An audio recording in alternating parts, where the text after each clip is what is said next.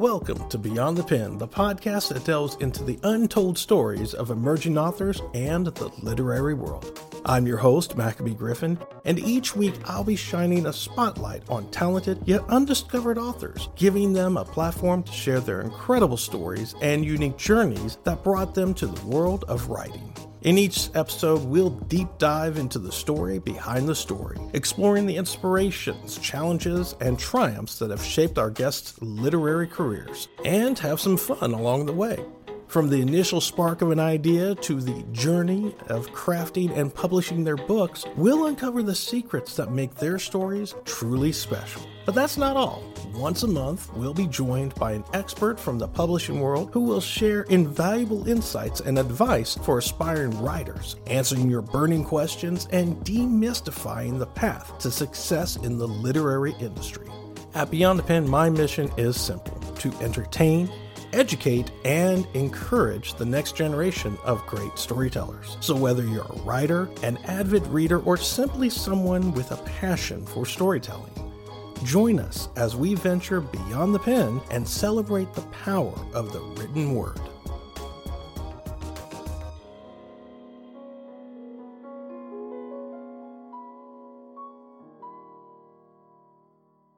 Hello, all you beautiful book lovers out there, you wonderful future authors and educators of the publishing world. It is Maccabee again with the walking vial of chaos herself, with diplomatic immunity, Miss Chelsea Rice. Chelsea, we missed you on the last one. I know. It was such a sorrowful day. Sure, it was good. Not as exciting if I was there, but I'm sure you did okay by yourself. Well, I appreciate that. Thank you. It was kind of boring, honestly. I was getting used to the rants and everything, you know? I know. It's so everybody always says that I appear as to be one of those quiet people that everybody just kind of leaves alone, and then they get used to me, or I get comfortable around them. So like I start talking, and then when I'm not around, they're just like, okay, something's missing.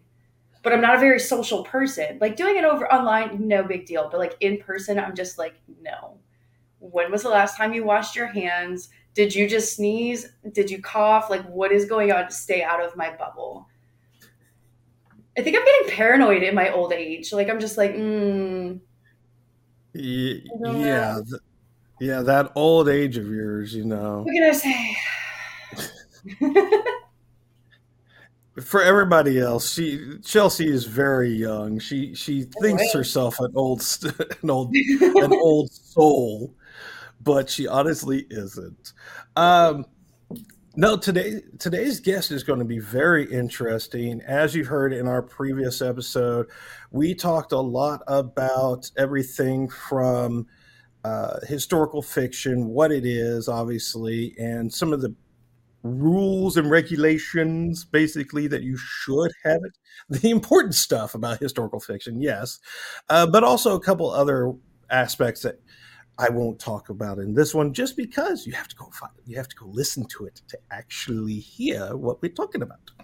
And all of the important tangents and rants and ridiculous things that we end up letting slip. That's why those first episodes are so important. It's a nice, gentle entrance into what our weekly conversation will be. That is true. That is very true. But there's also some of the things, unfortunately, we have to cut just to make sure we have time. Yes. But we will have those in the near future for subscribers. Yes. For real. Yeah, you will get the overall feel of both of us. The overall ridiculousness that comes with this.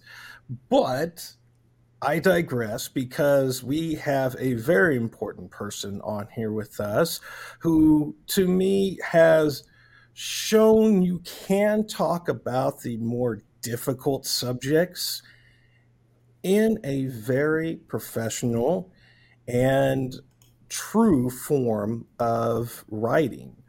And especially when it comes to things such as abolitionism, slavery, the roles of women in the 1800s, all kinds of things that go with The that. But evolution.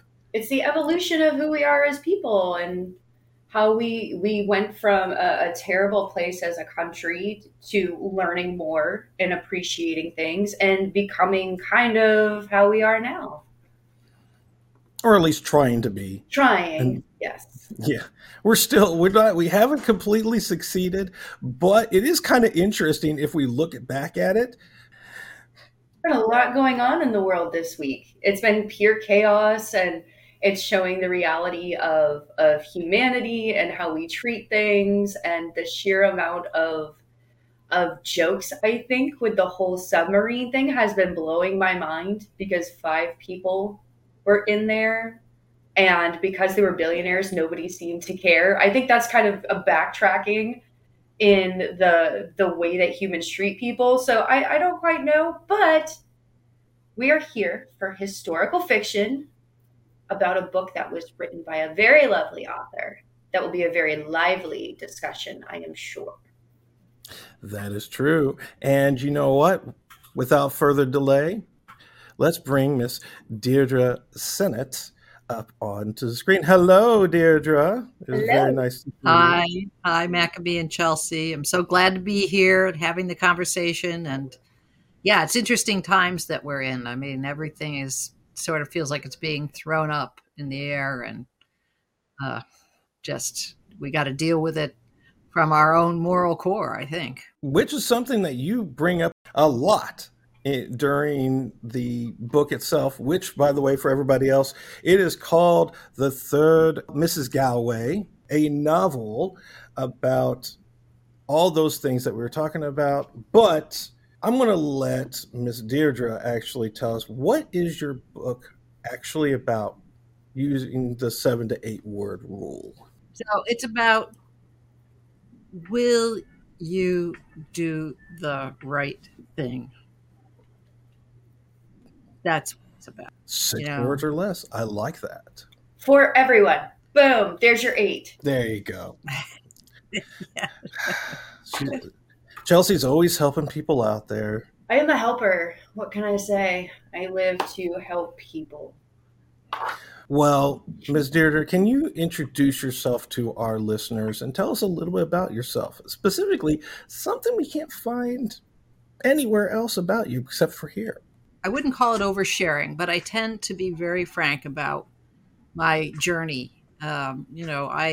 This book I started writing when I was in my 50s, and I started writing it because I had a failed memoir that just doesn't ever need to see the light of day, but was important for me as I was learning how to write, to be working on something like that. That was a big challenge, but the day that I got a really bad critique in my writer's workshop from the leader, first of all, I cried in the workshop, which no one wants to see you crying in the workshop. And I'm the least likely, right? I left there saying, hey, I have this idea for a historical novel. I'm going to start working on that. And what was amazing about it was that in this case, the narrator just was so easy. And the problem with my memoir narrator, okay, Deirdre the person was writing a Deirdre the narrator who was unforgiving of Deirdre the character. Those are the layers that weren't working. And I had thought, I got it right this time, I got it. And no, I hadn't. So as I say, you don't get to be a 60-year-old debut novelist by having a straight path, straight to it. And I'm forever jealous of fictional characters who, like, they put out a short story and the next thing you know, they have a publishing contract and they're winning awards. And I get so jealous of it. It's absurd. I mean, I know it probably does happen to some people, but I think it's crazy, especially as an author. I think book awards are just a joke. And let me tell you why. Let me explain it. Did you know there are a lot of book awards that you can buy? You can go in and you can say, hey, I would like, it's like the Reader's Choice Award. You can go pay $300. Your book is a Reader's Choice Award winner. You can go and you can pay and get a couple of these other ones, like especially for your state and all of those. Like, you can pay and you can have those awards. It's become another one of those, like we were talking about, Mac, one of the greatest scams of being an author, and a lot of things that people don't know. Just like you can pay for good reviews, you can pay for book tours, you can pay for book awards, which is why a lot of times now people get excited. I have a friend named Danny. She has won the New York Big Book Award twice. And that's a serious award. Like, that is one that you can't pay for, but you pay a fortune to get into the running for. But there are a lot of awards that you can pay, and they're like, oh, we're going to wait. And then all of a sudden there's 300 winners for that year. It's because you pay that amount. They give you either a bronze, silver, or gold rating. And that is your award. So don't put your stake in awards. Yeah, no, that's complete new information for me. It's sort of how little I know about the back end of the publishing. I didn't know world. it. I actually went and was looking to try to find, like, oh, how do you enter your book in for awards? Because the publishing house that I was with wasn't very big into it, because they're like, look, awards don't sell books. And that's completely true. However, it does give you an opportunity to reach more people. So I was looking into it, and one of them was like, this is what your award would be. You get 10 seals and a digital seal that you can put on your book and all of that. And I was like, wait a second, what? Like, I haven't even sent you my book. I haven't done anything. And it's like, oh, all you have to do is pay $2.95.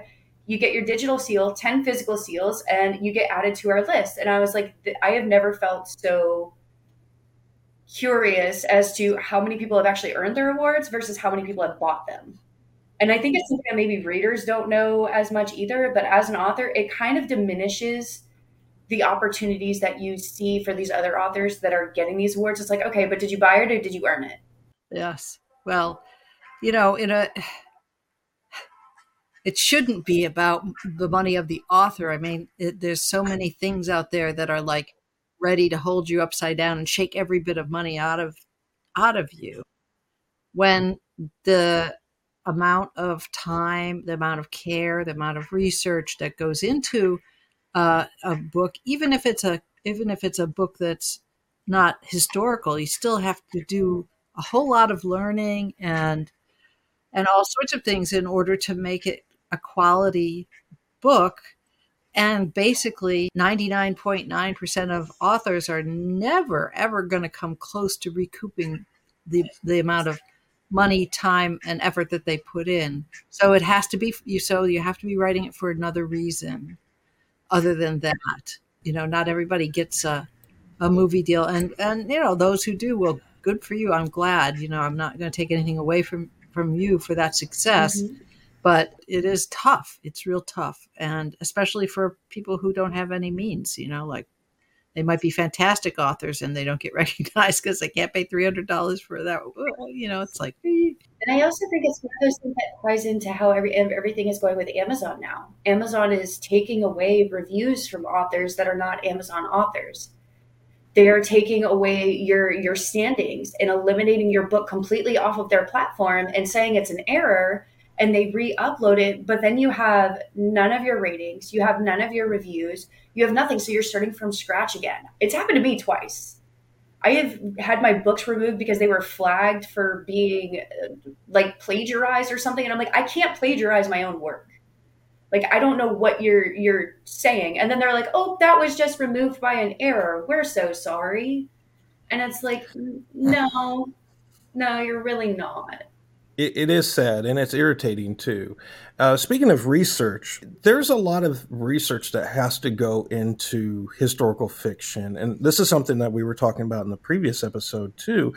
And I believe that one of the things that many readers don't understand is what it's like to go through all that research, what it's like to have to sit down for hours upon hours to not only get the societal view on certain subjects, depending on what was going on during that year, comparative to today's societal viewpoints and things of that nature. What were some of the challenges of getting your mind out of your modern mind out of the historical mind and historical fiction world that you were creating? Well, certainly it came up a couple of times where I would be thinking, let's just say about time and how accessible it is to know what time it is, to down to the very second, and how we parse time in a way that probably wouldn't be done by the average person if they're waiting. They might not be counting the seconds. Also, time for how long things take to happen, how long it takes to get from point A to point B, especially if we're talking about enslaved people who are escaping from slavery on foot, a lot of them for most of the way. So you have to really plot out and take a look and see how far each town is from each other.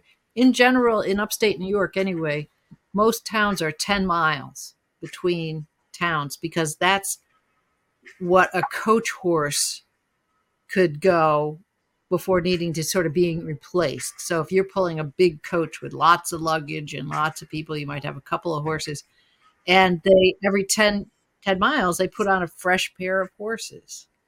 So how fast are they going? How fast does a donkey go on the Erie Canal? 4 miles per hour is the speed limit. So they had obviously some people going faster than that. And just like I had to think about it, I can tell generally I have a cell phone that has the exact time, and I have my computer exact time. I have, older clocks and newer clocks, but it just wasn't necessarily available in the same way. But the people then could look up at the sky and they could reckon the time day or night based on where the sun or where the stars were. And so that was one of my favorite things about researching, was just like you're right. You have to take your mind out of this particular moment and put it back there and try to understand the technology that existed in the whatever the period is and how much it changes. For instance, I'm working on a new book which is set in 1777. So the technology is different than 1835. Not terribly different, not as quick as 19th and 20th century changes, but still, what's the same, what's different, and how can the characters effectively do what they need to do without being anachronistic. So, what makes you, out of all of the genres, choose to do not only historical fiction, but that time period? It comes out of doing research for sort of nonfiction and lectures about Utica in the 1835. And I didn't pick 1835, it chose me. There was people talk about the Underground Railroad, and they talk about how folks might go from Philadelphia to New York to Albany, which is on the Hudson, straight up, and then across the state to Syracuse. And if you're from upstate New York, Syracuse was in that time barely anything, and Utica was a boom town. And I grew up in Utica, so I had a little jealousy, the way that Syracuse was portrayed and Utica was ignored. And I said, no, there's got to be Underground Railroad activity there. So I started looking in the indexes of books on the Underground Railroad and on abolition until I found the 1835 riot against the founding meeting of the New York Anti-Slavery Society. And so it's like, oh my God, I who think sometimes nothing ever happened in Utica, this happened. That there was a riot and they had to clear the church that they were in and take off to another town in order to accomplish their goals to found this society, which was important in New York State's abolition history. And so that got me interested. I started researching it and researching the people. and speaking about it and getting out there to conferences and stuff. But still, you're only talking to 20, 30 people. If you're lucky, you get 100 people that are listening. And I just knew that a story that involves someone having to choose to help somebody very different than themselves, that was the moral core I wanted to wrap the book around. So I didn't really choose it. It chose me. And it was Kismet, I guess. I love Kismet. Kismet is definitely one of those ideals that, or I can't even say ideals, ideology behind it is very much amazing to me because and in other forms people would say it's everything's syncing together, us having this conversation, us actually meeting and talking about something, this actually happening after Juneteenth occurred for the third year in a row. I can't remember when Juneteenth actually became an official holiday. Second year, which by the way was funny to me when someone pointed this out, because like it was actually my editor Frank. He was actually looking at it, was like, you're going to be talking about slavery in the same week that we had Juneteenth. I'm like, oh, I didn't even think about that. But the other thing that I kind of noticed is that you're talking even more about, abolitionism and all these great things that occurred, and also some of the more horrific things that occurred during that time. But you're also expressing a point of what women's roles were at that time too, because it was very clear to me from the beginning that when you are talking about the roles of women back in the 1800s, in this case 1835 specifically, it was very clear and precise on who was in control of the relationships and on the ages in terms of marriage, because our protagonist Helen is not even 18, 19 years old when she has a gentleman who's in his middle ages, 35, 36 years old, coming in and saying to a female institute, by the way, which I didn't even think was real, but I had to do my research too. And it's, sure enough, it's real, that he came in almost looking for a replacement for his recently dead wife. And they didn't even court for not even a month. And he's already like, I'm proposing to you because I know where you're at. I know what I need. But that was also the time period. Exactly. And that's what I mean. Oh, you're 13. Like, you're definitely ready for marriage. You're definitely ready to start a family because you're going to die in 20 years. You ever seen A Million Ways to Die in the West? Like, that's how I always feel like it was back then. But nowadays, back then, it was like, oh, they've known each other a month. They've known each other forever. How are they not getting married yet? Now you'll go to your friends and they'll be like, oh, I've been dating this guy 6 months. We're getting married. And they're like, whoa, calm down. Exactly. But here's my question, because when we're looking at what is going on today, there's tons of people that are getting married 3 days later, just met each other, even 90-day marriage or something like that, that's on TV. Why was it so important for you to bring that up in this narrative as well? Well, when I'm trying to understand the reality of somebody who is an orphan in Helen's case, that there's such limited things that they can do with their lives in order to survive. So she could become a maid or a housekeeper or a teacher or a nanny or something like that. Those are the things that are open to her.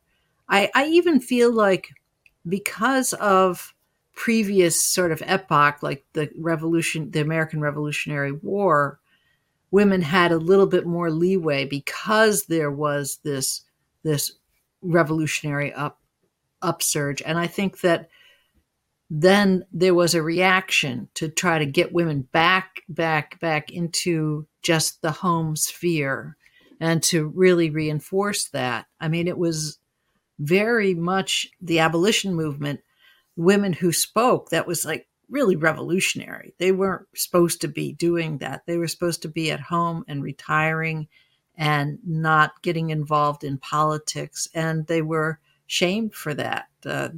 When you have a meeting where there's a woman talking or women attending, it's called promiscuous. It's a promiscuous assembly because there's, that's just where the men are supposed to be.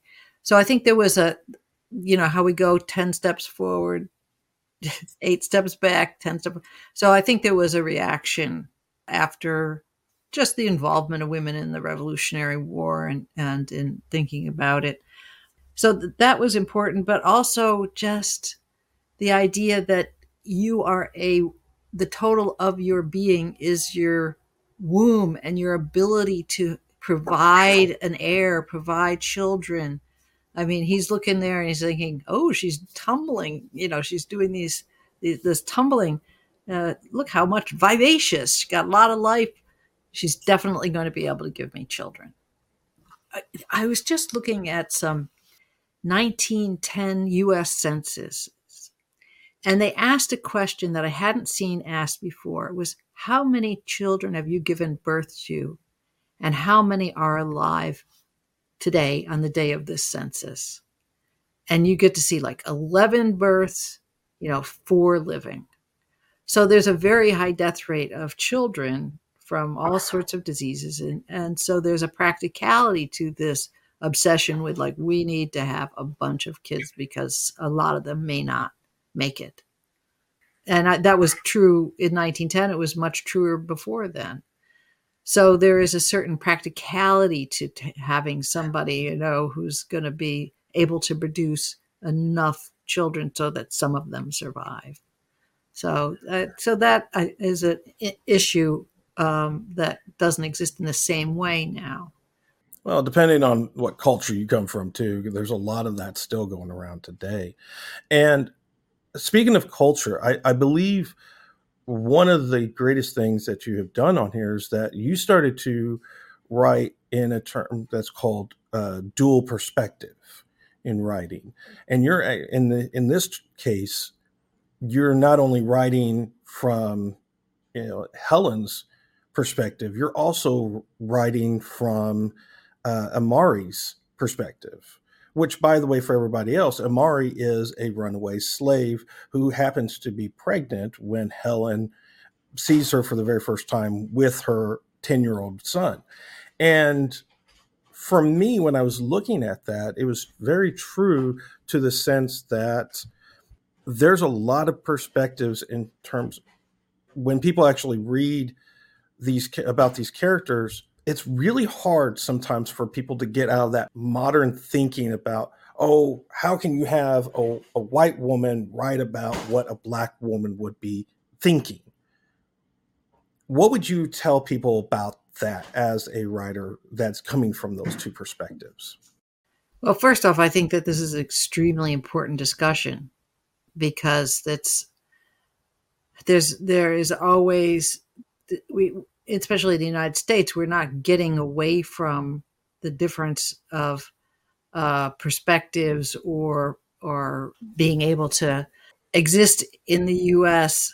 To exist as a white person, white woman, is different than to exist as an African American woman.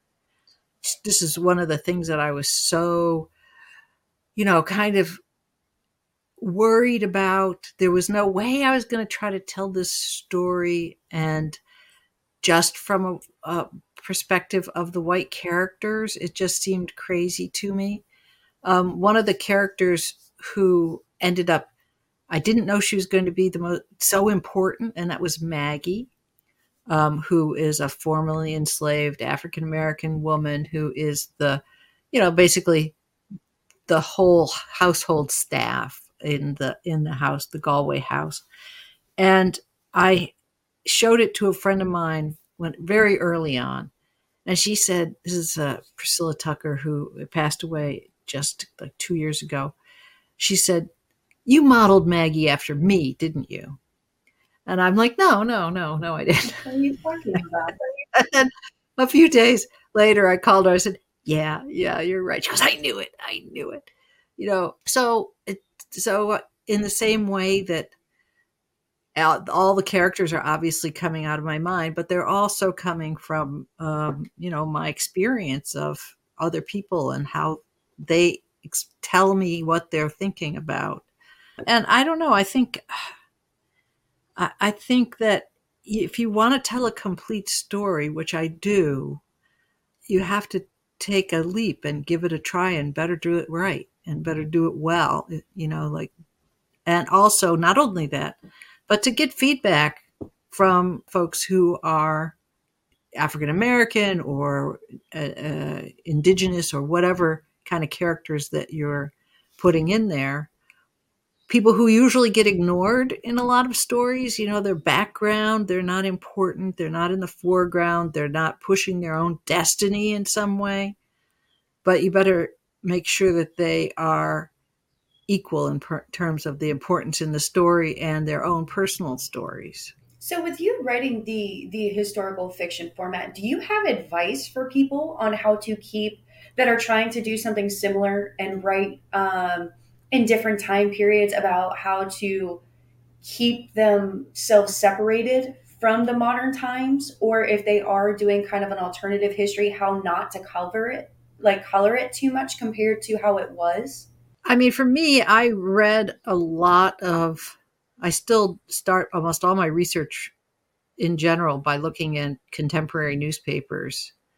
And so you're getting a lot of the attitudes and some of the dialogue that I put into Mrs. Galway is of the white guys, particularly those who are against the meeting, that are actually from the people who I've described actually in the book. I've used their names. And so I'm taking some of the language from them. And I think reading more and more, it's always about reading. I mean, I got this. It's like, oh, that's not all of the whole library. I didn't want to seem like a hoarder, you know what I mean, by sticking it all in one room because that seems weird. So I broke it up into every room into my house. That way it's more sophisticated versus hoarder. This is a fine line when it comes with books. I saw somebody with a T-shirt on the other day that says, it can't be hoarding because it's books. Exactly. It's knowledge. Knowledge is power. I'm just my own walking library. That's the difference, okay? Oh, yeah. And like the physical books I have are nothing compared to the digital books I have. So every time I come home with books, I always tell Corey, I'm like, be very thankful because I also could have just not bought them digitally and came home with like 5 containers of books. So be happy with the 20 that I came home with. Speaking of terminology, because I think that's something that's very important in bringing people into a story. While you were researching, what were some of your sources besides, contemporary newspapers and obviously some of the letters and everything back then as well? What were some of the other resources that you were using just to make sure you have the right slang that was used and the right terminology as well? The OED, for one thing. Like I just was for the new novel, trying to figure out what men would call their penises if they were being, The colorful language that you can find out looking through history of what a man has referred to his penis as, it's ridiculous. The OED. Can you just tell us what that specifically is? It's the Oxford English Dictionary, right? And it is basically, you can look up a word and see how it developed, when it developed, what was the first time it was used. So if you have a word that you're like, oh, I'm not so sure that that's an old word, it sounds too contemporary, you look it up there and it's like from 1700. It's like, okay, it's good. That is something that I have lucky that my husband is a book collector, hoarder. Every book he gets, he intends to read. But as we all know, it's impossible. I looked up how many different words in history have there been to refer to a man's penis, and the current count is over 893 words. Amazing. Why? Yeah, and there may be a correlation with a woman's Let's find out. reproductive organs as well. Of course. So here we go. Of course. Let's go down this rabbit hole. It's random facts. Sometimes you just like to know. Like, I don't know. Maybe I could be in a life or death situation. There'd be like approximately how many words are there to call a man's penis. And I'd be like, well, funny enough, I actually know this story. Strangely, it's around 900. Yep. Does that keep me alive? I hope so. Mm-hmm. I'm just saying. Oh my gosh. All right. Well, while she's looking up that part, let's talk about some of the other events that were going on through this entire story in terms of relationships, because relationships are very important in this as well, and the different viewpoints of what a relationship is. When we're talking about Amari is, I will admit to you very upfront, it was very hard for me as a Black man to read that first part. That first chapter was extremely hard for me to read, but it was worth it because it showed me a different side when it comes to immersing into the book, into that world in general. When we're looking at the relationship between Amari and her son, Joe, and the way that we were talking about earlier about how different people had to have so many children to just make sure that they had heirs, per se. One of the lullabies that was said during her labor, of her trying to calm her baby down and calming both babies, honestly. What was it about that lullaby, and where did that come from that made even Helen stop from just going and grabbing someone else to come and deal with this? I was struggling to figure out how Amari could change the tenor of what was going on in the room, and in a way that just would stop all of the escalating danger for her. And that character has to be extremely resourceful and extremely smart and winning, but also strong in her own skin and her own words and her own actions.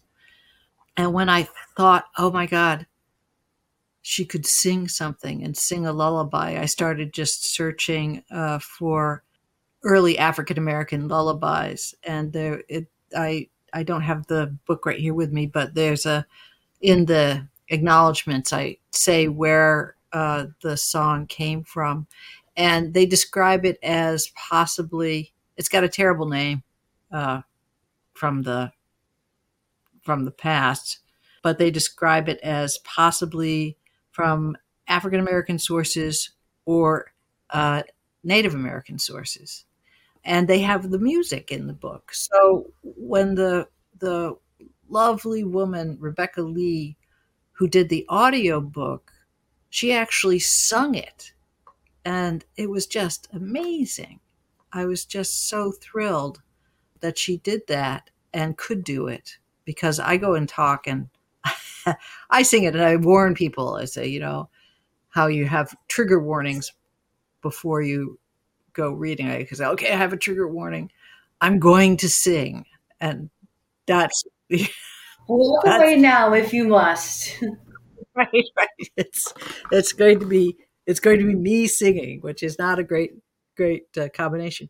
But anyway, music reaches people in a different way, I think, in a different section of the brain. And part of that is from our mothers or our caretakers singing to us when we're young. There's something about music that is much deeper than words in many times, that can bring up the emotions that you might not if I was saying something, please calm down or whatever, they would never have touched the whole situation to make it go back to a safety for Amari. So she was like really, really smart and really like managed to get the right thing done at the right time. And I was so thrilled with the idea of it. But it came from me trying to live up to the character and her needs and her capacity of, for invention.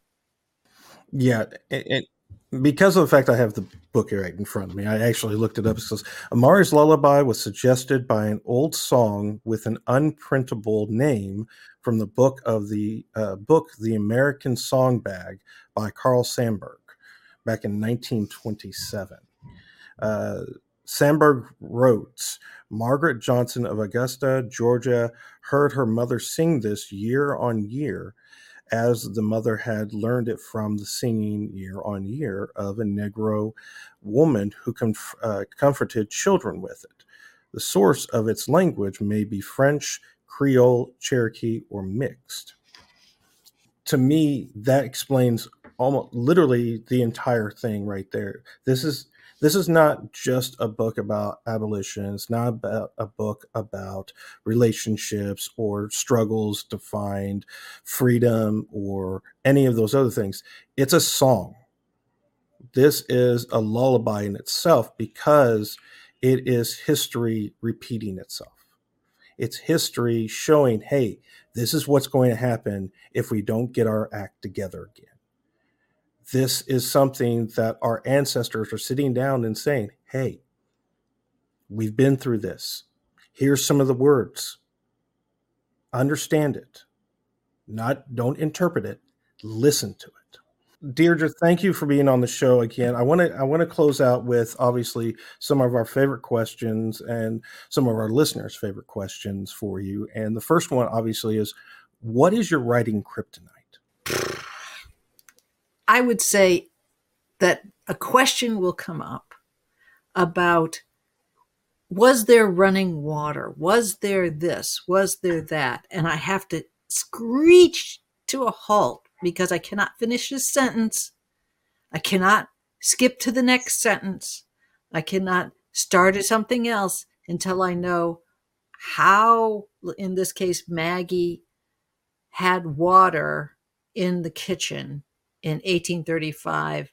Not how the best house in Utica had water in the kitchen, but how did this person get water into the kitchen, and come up with the dry sink and bucket and then pitchers of water. It's just like nothing can happen now. I cannot go forward and leave this detail to be like, oh, I'll figure that out later. No. I mean, that's pretty solid. What do you have anything that you wrote for this book that you took out that you wish you had left in? I went from all the way across New Jersey, looking at the different towns, each little town, and each one of the ones I stopped at either had a documented Underground Railroad depot, whatever you want to call it. There is no actual Underground Railroad, but just had a safe house. And there was a whole string of them all the way across the state. And I did such detailed research. I knew everything about them. I created a map, and it just like I got one thing in about them running into problems in New Jersey, and had it in this Chadwick's maybe, or I can't quite remember. But anyway, had it in this little town, and I had all sorts of great details about how somebody might evade capture, and a lot of that I didn't fit in the book.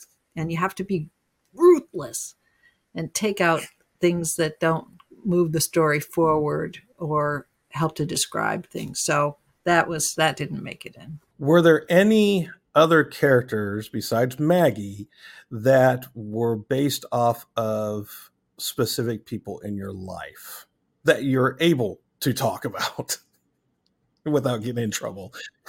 Well, Horace, definitely Horace is based on a friend of mine. He doesn't know. I don't know if he's ever read the book, Johnny. Just a diminutive, very active man who will do what needs to be done to get things done, who I've always admired. I think that in my life, I mean, some of the characters like Mr. Galway are based on a couple of different people from that era who I knew about. One of them was Brian Alexander Johnson, who was like this sort of intellectual in Utica, who was a slaveholder.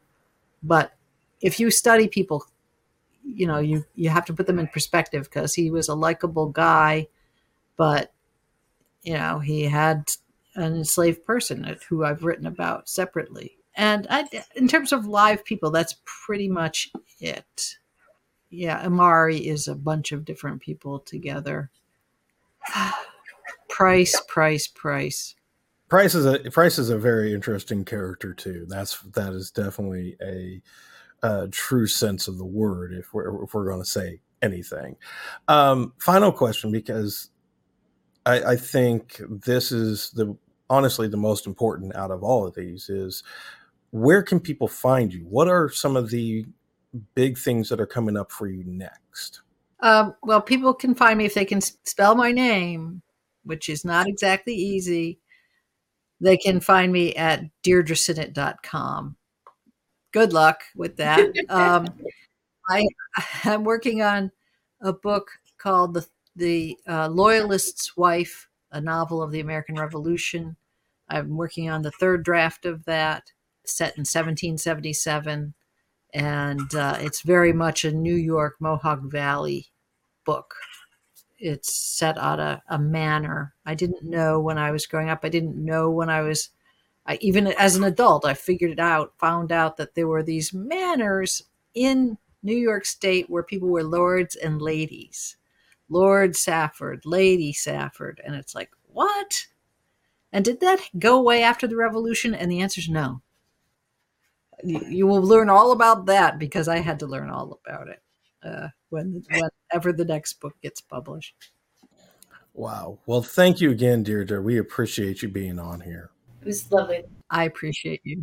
And thank you so much. All right, folks. You heard it here. Everybody needs to go out. If you love historical fiction, specifically if you love the 1800s, go after The Third Mrs. Galway, a novel by Miss Deirdre Sinnott, and get it on your shelves. Become that hoarder. I mean, not hoarder. That sophisticated individual, sir. Sophisticated individual. The sophisticated individual, the intellectual sage that you are. Yes. Just don't look at this bookshelf, because this bookshelf is pretty much just only Terry Pratchett and some manga. So everybody's bookshelf's different. You don't have to do And not to mention, it broadens your imagination. It's supposed to help with the continuation of brain development. So I'm basically saving myself from Alzheimer's and dementia. Just saying. But more importantly, go grab an amazing historical fiction novel, dive into a little bit of history, and get two dueling personalities in it. Exactly. Ooh, nice recovery. See? The sage in her is actually coming out now. So thank you, folks, for being here. We love you. We cherish you. Tell us what you thought about the episode. Leave the reviews. Follow us on our social media links.